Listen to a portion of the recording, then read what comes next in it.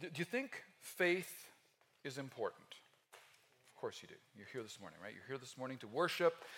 We are people of faith. That's what it means to become part of the church. It's what it means to pursue God. The Apostle Paul says we walk by faith, not by sight. We look to Hebrews 11 and that list, we sometimes refer to it as the hall of faith. These people who had great faith, and we say, yeah, that's what I would aspire to. But the Christian life is a life that is built on faith, and God both regards it highly and trains it intentionally. Jesus wants to grow your faith. He wants you to become a person of great faith. The fact of the matter is, wherever you are in your spiritual journey this morning, whether you're kicking the tires, asking fundamental questions, or you've been walking with Jesus for decades, God wants to continue to grow you and grow the strength and the tenacity of your faith. He's not done with you. And so this morning, he's inviting each of us to continue to change, to continue to grow, to continue to mature in Christ. We're going to read a story together out of the Gospel of Matthew, and I'm going to invite you to find yourself in this great faith story this morning. Some of you might look at that story and say, do you know what? I'm probably, if I'm being honest, I'm really the no faith person in this account. And that's okay. I'm really glad that you're here if you say that that's kind of where you're honestly at. But God is not willing to leave you in that place. Jesus would call you to move from there, to change, to grow, and to begin to cultivate faith. Some of you, as we've been making our journey through the Gospel of Matthew, you've told me that actually, I think I'm a little faith. Like I've made some progress. You know, there's been some ground gained, but I've got so far yet to go. And I want you to receive encouragement this morning that continue taking those baby steps, continue to learn. Don't despair when you find that there are weeds and thorns that have distracted you. Rather, lean in to Jesus. God's not done with you. Persist with him. You will become a person of great faith. Maybe some of you this morning, you at least in seasons of your life, have heard God affirm to you, that was great faith. That was great faith. And that's fantastic. Receive that encouragement. Don't be tempted into pride and become spiritually proud. Know that the next challenge, the next obstacle is once again going to invite you to respond to it with great faith, because God's not done with you yet either. Jesus wants to grow you to the place where you would be a person of great faith. But how are we going to get there? This morning I want to introduce you to a woman whom Jesus commended for her great faith. Now the fact of the matter is that she is not the kind of person that you would have expected this from at all. In fact, this account is loaded with scandal and with surprise and with offense. We're going to have some fun together this morning. Scandal, surprise, offense, right on. Take your Bibles, if you will, if you have them. It will be on the screen behind me. We're going to Matthew chapter 15, starting at verse 21. And let me invite you to stand with me as I'll read for you. Not a lot of verses here, but we're in Matthew chapter 15. I'm in the New International Version if you're looking it up digitally. Matthew chapter 15, verse 21. This is the word of the Lord. Leaving that place, Jesus withdrew to the region of Tyre and Sidon. A Canaanite woman from that vicinity came to him, crying out, "Lord, Son of David, have mercy on me. My daughter is demon-possessed and suffering terribly." Jesus did not answer a word. So his disciples came to him and urged him, "Send her away, for she keeps crying out after us." He answered, "I was sent only to the lost sheep of Israel." The woman came and knelt before him. "Lord, help me," she said. He replied, "It is not right to take the children's bread and toss it to the dogs." "Yes, it is, Lord," she said. "Even the dogs eat the crumbs that fall from their master's table." And then Jesus said to her, "Woman, you have great faith. Your request is granted." and her daughter was healed at that moment. This is the word of the Lord. May you help us understand it as we study it here together. You may be seated. I'm just going to run over to my bag because I forgot to get out my laser pointer, and that's going to be helpful to me here in a couple of minutes, I think. There we go.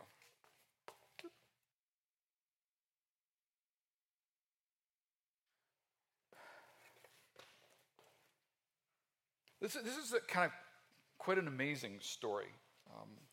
This woman is the last person that we should expect to be one who would be commended by Jesus for having great faith. And yet that's exactly what Jesus says. The disciples were standing around dumbfounded, like trying to figure out what to make of all this. They did not see this coming at all. And some of you might be wondering, well, what is that? So track with me here, if you will. We're going to see how this woman came to be one who would be commended as having great faith. The text kind of invites us then to draw some parallels to the journey that you and I would find ourselves on. But in order to kind of see how this happens, we've got to track with what's really going on in the story. And Matthew scandalizes us. Like, if we really understand what's going on here, Matthew is inviting a scandalous way of thinking. And then we're going to be offended by Jesus. You can't read this passage as modern Western readers and not say, what the heck? And then we'll see how it is that we are then rescued by grace. That's the outline. It's in your sermon notes. Pull them out, make some notes as we go along. We start at verse 21, and it says, leaving that place, Jesus withdrew to the region of Tyre and Sidon. And Scott, if you throw that map up for me here, I'd appreciate that. Jesus had been all over the place. And so here's the Sea of Galilee here. He'd been across the sea and back and up the mountain and back down to the river. The passage that we just read was a passage which talked about this confrontation that Jesus had with the Pharisees. He called them hypocrites. We talked about that last Sunday, and now Matthew says that Jesus withdrew. And so he's taken a few days of retreat. So he'd been across the lake. So just follow with me. Matthew chapter 14. He'd been across the lake. He was looking for some retreat there. His buddy, his cousin, John the Baptist, had been executed. Looking for some retreat, went across the lake. All the people followed him. Big crowd, healed a whole bunch of people, taught a bunch of people, fed 5,000 people through his disciples. Not quite the retreat he was looking for. Back across the lake from Bethesda, met his disciples. They were caught out in the middle of the lake, and Jesus walks on the water, and they land at Gennesaret. A whole bunch more people healed, taught there. And it's there, or it's shortly after that, here or at Capernaum, that we have this confrontation with the Pharisees. They've come from Jerusalem. They're challenging Jesus. This whole washing their hands thing that took place there. We'll talk about that again in just a minute. These hypocritical leaders. And it's from this, following that confrontation, then, that Jesus withdrew to the region of Tyre and Sidon. This is a long journey.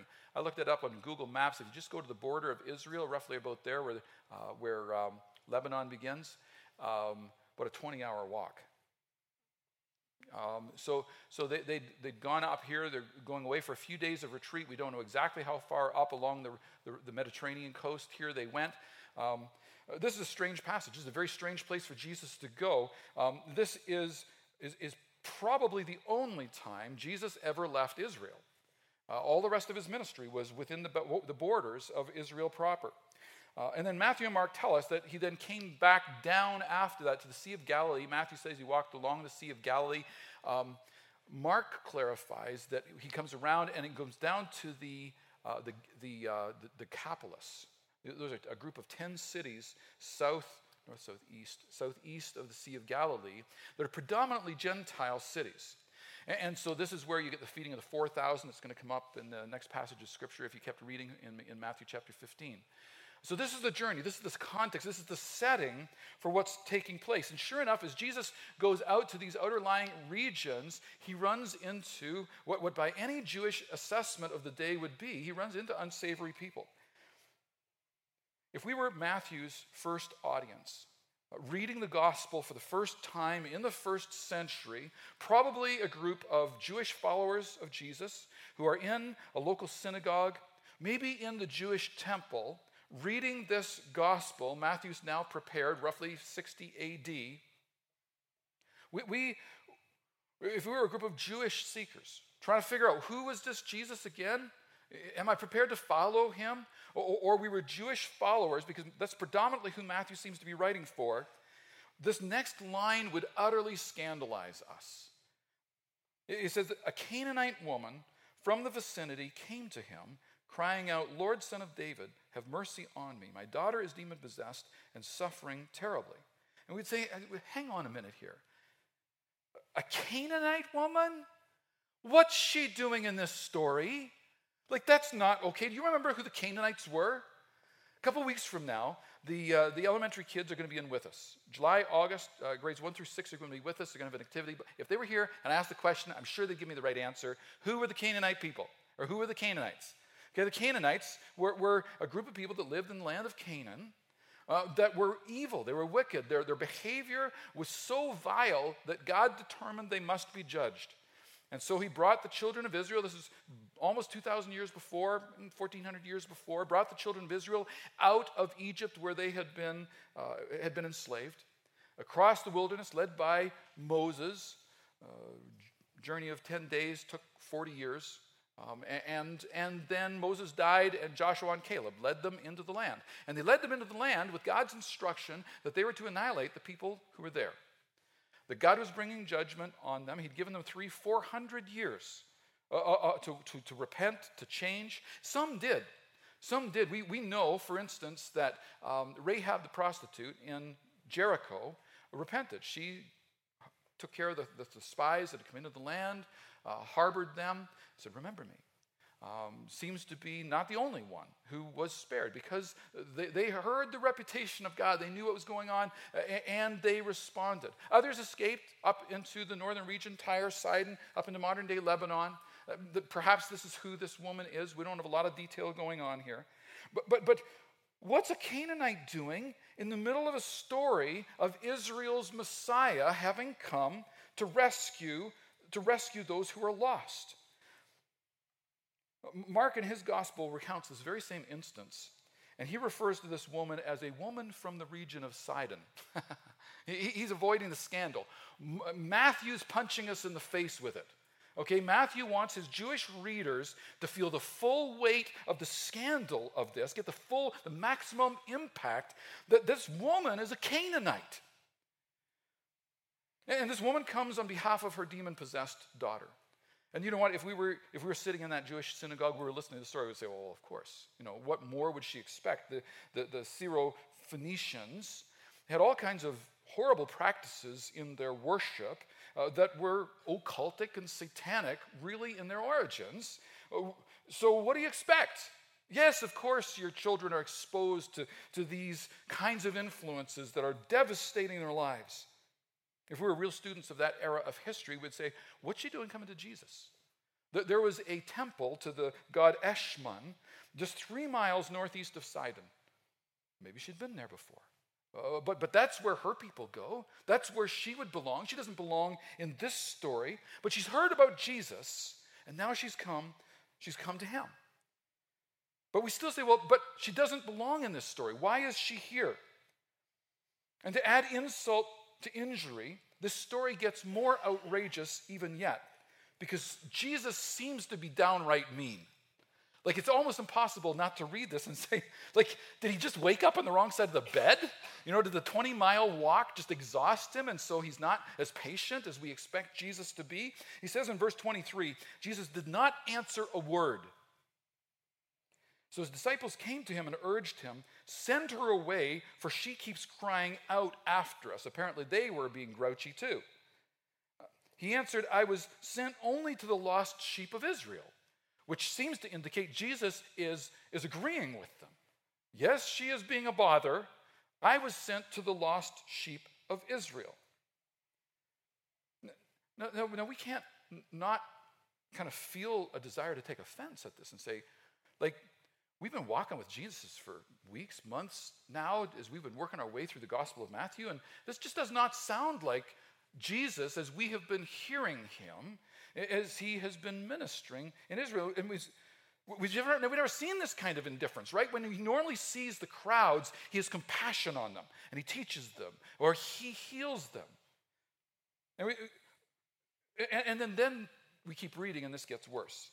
Verse 25, the woman came and knelt before him. Lord, help me, she said. And he replied, it is not right to take the children's bread and toss it to the dogs. And you say, what?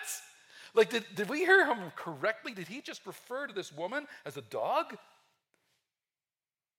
Now, if you're willing to give Jesus the benefit of the doubt, right? We've been getting to know him. We've been reading his teaching. We've been seeing what he's been doing. So let's give him the benefit of the doubt and trust that this sounds out of character somehow with what we have been coming to experience of Jesus. So let's not just write him off as being racist or being prejudiced against women. And let's just lean in a little more closely to see, well, what's going on here? When you're trying to understand what's going on in a passage of Scripture, context is critical. What is going on around this story? What's the context in which this gospel writer, Matthew, has placed this story here? Why has he put it here? Well, last Sunday, we looked at that previous passage. We read about these religious leaders coming from Jerusalem, and they came looking to sort of assess Jesus. And the accusation that they brought against Jesus' disciples was that they didn't wash their hands before dinner. Now, no, as we discussed last Sunday, this was not about sanitation. This was about spiritual cleanliness. The religious leaders thought that they were spiritually clean. That is to say, that they believed that they were in right relationship with God because they followed the right rules. That somehow the rules they kept were what made them right with God. And of course, Jesus points out that that's a huge problem for them because they're not even keeping a fundamental commandment that's part of the Big Ten. They were violating the fifth commandment, and I'm sure that was just one example that Jesus pulled out to say, you're not honoring your father and mother. Part of the Big Ten, fifth commandment. So how is it that you're relying upon your good deeds, your good behavior to make you right with God? That's not adequate. You want the rest of that? You'll have to go and listen to last week's sermon, okay? It's online. They thought they were clean, but they were not. And now this Sunday, we come to this next passage in Matthew's gospel, and he introduces us to this Gentile woman. The Gentiles were not clean. Like the Jewish people knew this. They did not follow God. They did not pay any attention to the Ten Commandments at all, to the Mosaic law, to the sacrificial system in the Jewish temple. Spiritually, they were not right with God. How could they be? But this woman comes to Jesus. This Gentile has come to Jesus. This Canaanite has come to Jesus. Now, let me just do a short aside.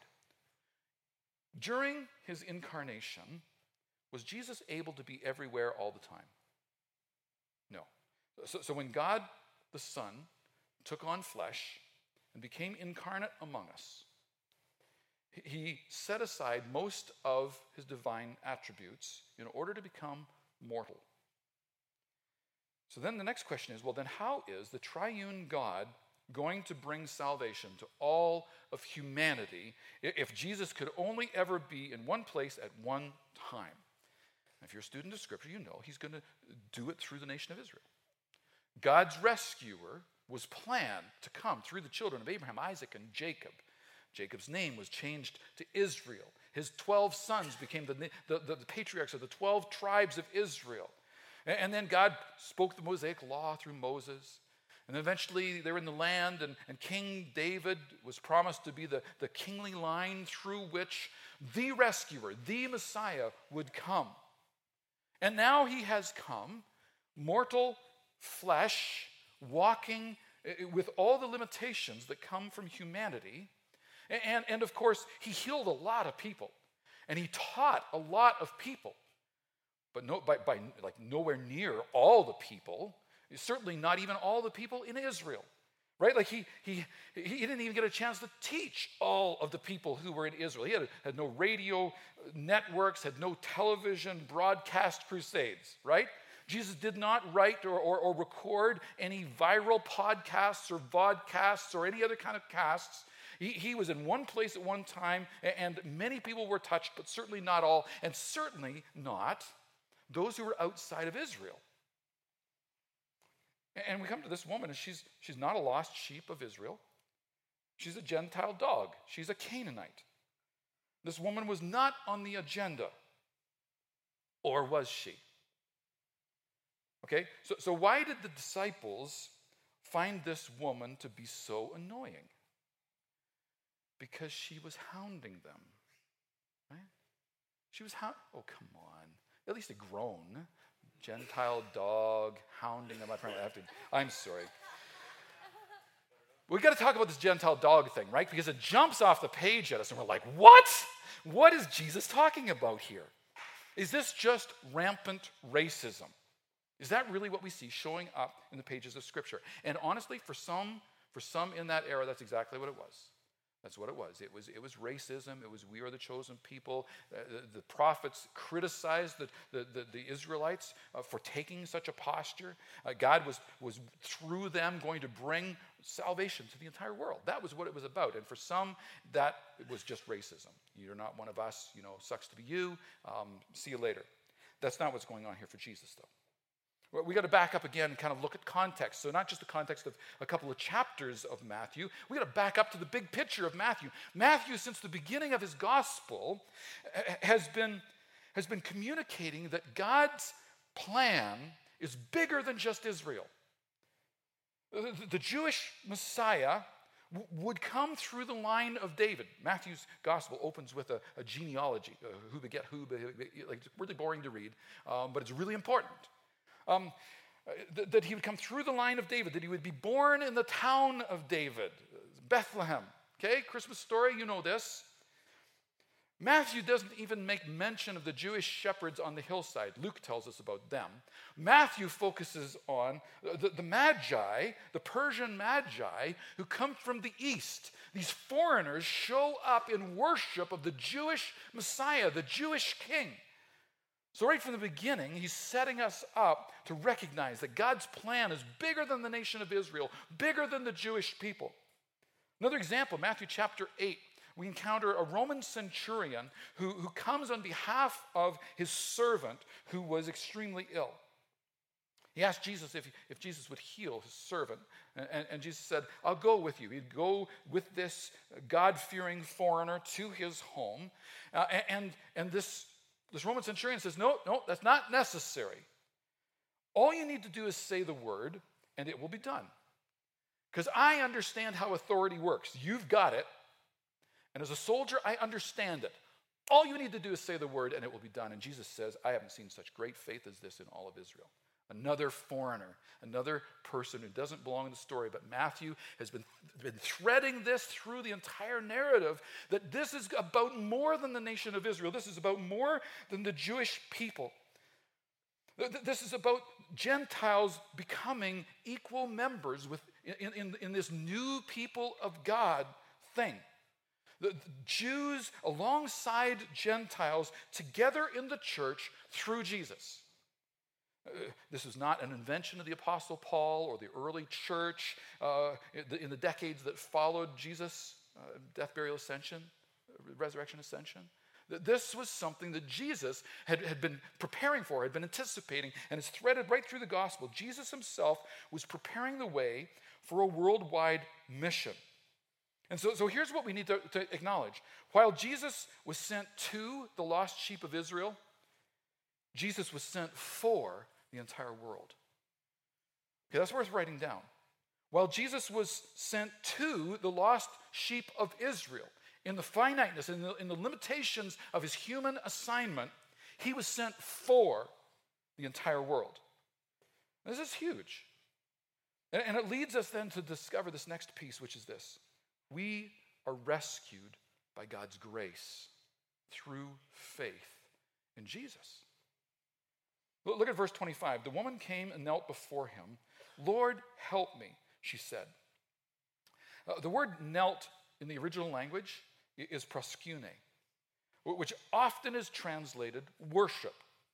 So this Canaanite woman came and fell proskune before Jesus, at the feet of Jesus, to plead with him. Lord, help me. In some measure, she has moved to the place where she's worshiping. She's worshiping Jesus. Now, this marks the change that's coming in this woman and in her seeking of help. When she first came to Jesus, she said, Lord, Son of David, have mercy on me. Okay, so Lord means master. It's a kind of a generic title. Anyone could use it, almost of anyone, when I'm trying to give deference to someone in authority. Son of David, that's borrowed language. Like, that's Israel language. That's Jewish language. That's inappropriate on the lips of a Canaanite woman. This is borrowed language. This is her having heard something about him and saying, well, I'm going to try this. I'm going to use this language in order to approach Jesus. She's come to him rather than to her pagan shrine where her people worshipped. But Son of David is not her language. The words that somehow she's borrowed, overheard, and is now using. And something happened in the silence. It says that Jesus did not answer a word. Something's happening. Something's happening in the silence. Something happened in the rejection of Jesus' disciples. Send her away. Shut her up, would you please, Lord? We get to verse 25. The woman came and knelt before him. Lord, help me, she said. And he replied, it is not right to take the children's bread and toss it to the dogs. Yes, it is, Lord, she said. Even the dogs eat the crumbs that fall from their master's table. Do you see the migration that's taking place here? There's a change coming in this woman. She went from borrowed words, Son of David, perhaps like a magic formula that would be used in the temple of Eshmun, this god that was worshipped up in that part of the world. But religious words were not enough, so Jesus remains silent. He ignored her. But this mom was desperate. And so she brushes off the rejection. She doesn't even register the dog reference as an insult. Instead, she puts herself in the family home and says, yes, Lord, but even the family pet is welcome to the leftovers. That's what's going on here. Even the family pet is welcome to the leftovers. In this, she begins to conquer the heart of Jesus. She begins to overcome because of her persistence, and she argues with God through the persistence, through the petitions. This woman is praying. This woman is worshiping. This woman has moved from trying to manipulate God with the right turn of phrase to being in the presence of Jesus and beginning to get real with him. Yes, Lord, your assessment of my life. I can't argue with that, dog. Yes, not part of the nation of Israel. Hello? Anyone in this room born with Jewish heritage? Not many of us. Dog. This is where we are apart from God, but in the family home. In the family home and invited to the overflow because Jesus is more than enough. She needed some time to get there, though. And so Jesus was silent. She needed some silence. She needed to hear and to endure some rejection.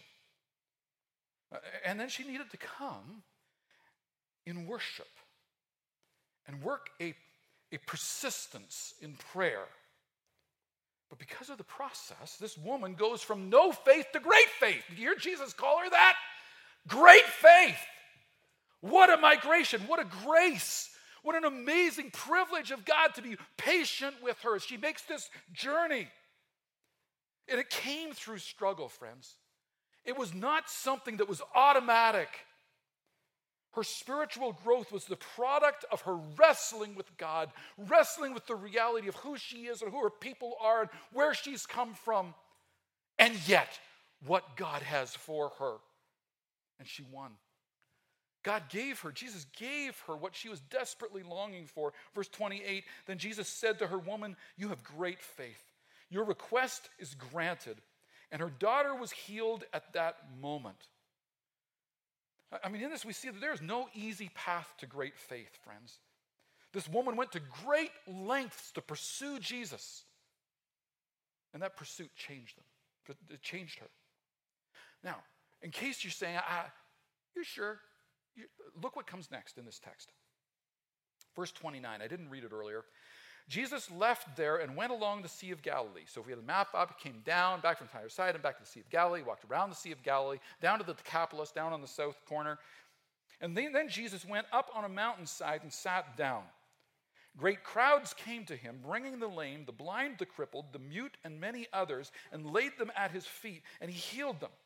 The people were amazed when they saw the mute speaking, the crippled made well, and the lame walking and the blind seeing, and they praised the God of Israel. So here we are in a Gentile region once again, and they praised the God of Israel. Worship has broken out once again, but don't miss the point. How does someone get the lame, the blind, the crippled, the mute, and many others up the mountain to the feet of Jesus? I tell you, it happens with effort. Like they walked back down once they'd been healed, but someone else carried them up to the foot of Jesus. There was another mom who was desperate to bring her child to Jesus, who said, it's going to be a hard journey, but we're going to leave the city. We're going to go out into the wilderness in the middle of these 10 cities. We're going to climb this mountain. There are really hills there. They're not Rockies, but we're going to climb the mountain to the foot of Jesus because he alone can do something. This is the dad. This is the dad who has been exhausted from all the work, the extra hours, trying to pay for the physicians, going places, trying to get some help for their daughter, trying to get some help for his son. And then he hears about Jesus. He says, come on, son. I'm taking you to Jesus. It's a friend. It's a friend who says, not a flippant, this didn't work, so we'll give that a try. This is a desperate seeking after Jesus at all costs.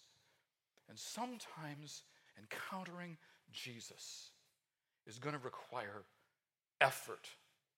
It's going to require effort on our part. They labored to bring the lame up the hill. They labored to guide the blind child or friend or spouse along the pathways and then up the trail that would lead them to Jesus. But it was at the foot of Jesus where they experienced his grace. And friends, I know some of you here have felt like you have been through hell and back, maybe not back yet. Right? Because of what's going on in your life. There's illness around you or maybe in you, or it's job loss. Maybe it's wayward children or it's wayward spouses or it's difficult parents that you are managing. And I wonder, what would you ask God if maybe he's been waiting for you to get desperate enough to carry them up the hill to Jesus, to lay them at the feet of Jesus? Waiting for you to engage in a season of prayer and fasting, perhaps, that would just bring real focus to your intercession. Where you say, Jesus, the other temples that would invite worship are nothing. Nothing. They are vain idols. You alone have the words of life. You alone are my hope. You alone are the one that I am going to look to. And in the spirit of the persistence and the audacity of this mom who comes persistently on behalf of her daughter and is changed in the journey, I'm going to come too. She came with courage to go to a place where she was not welcome and yet received welcome in order to kneel at the feet of Jesus. And you know what? It was there that she got real. It was there that she got real with Jesus about what's really going on and what she really needs from him. This Canaanite woman was not the only person who was changed here. Jesus' disciples were changed too. Now, it's going to take some time. It would take some time before we would really see it show up, but we do see it show up. Who's the person or who's the people group least likely to come to Jesus in your life? Who is it? For them, it was a Canaanite woman. For them, it was a group of Gentiles gathered down in the Decapolis who are least likely to come to Jesus. Who is that for you? And how would you invite God to begin to shape and change your response when they have a dream or a vision and God shows up and says, come, follow me? He's been doing that to thousands in the Islamic world. You know, what's your response going to be? When Jesus meets someone who's been worshiping at some pagan shrine in our society, has false idols in their lives, has not fully understood who they are, and then in their desperation finally comes to Jesus. What kind of welcome will they receive from you? What kind of welcome will they receive from us? Like, is it just a send them away, they're hounding us? It would take much longer for Jesus' disciples to get to the place where they would be men of great faith, but they get there. As we track through the remainder of the Gospels, and they're changed, they're encountered, their world views are assaulted, all their expectations are blown out of the water. And then through the death, burial, resurrection of Jesus, his ascension, and then we get into the book of Acts, and we begin to see them becoming great men of faith. Not always. Sometimes they screw it up, but it's a journey. It's a journey. And where are you in the journey? Where are you in this story? You, my friend, are being called to be a person of great faith. A man of great faith, a dad of great faith, a woman of great faith. Maybe you're a mom of great faith who looks to God persistently and relentlessly. Will you journey with me? I'm being called to be a man of great faith. Occasionally I've gotten it.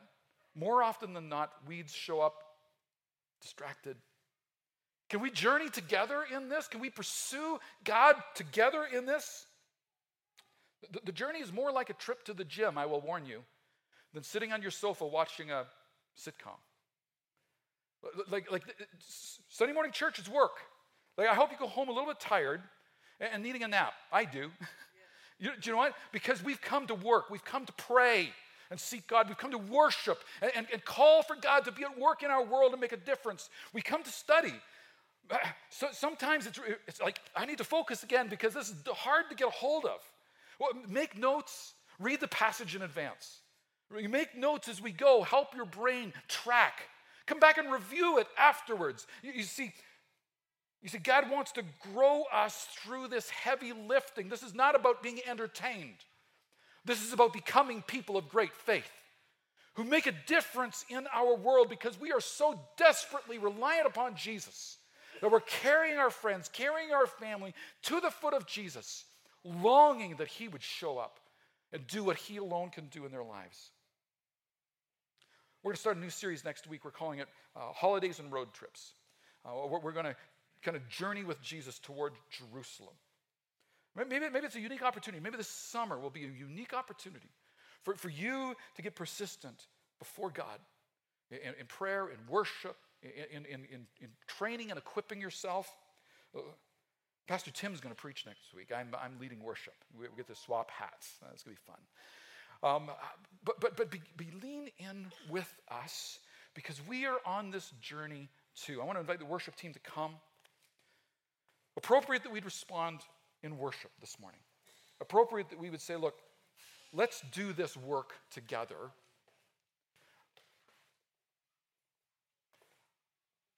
And let's grow. Let's become those who are great faith. By God's grace, through faith in Jesus. Would you stand with me? Let me pray for us. Lord Jesus, some of this is hard to understand. Give us grace to be able to comprehend. Help us do the hard work that is necessary for us to grow. And would you move us along? I pray for the person here who would say, I'm a no faith. Would you move them to the place where they're inquiring and checking and seeking you, and would you visit them with understanding, visit them with encounter?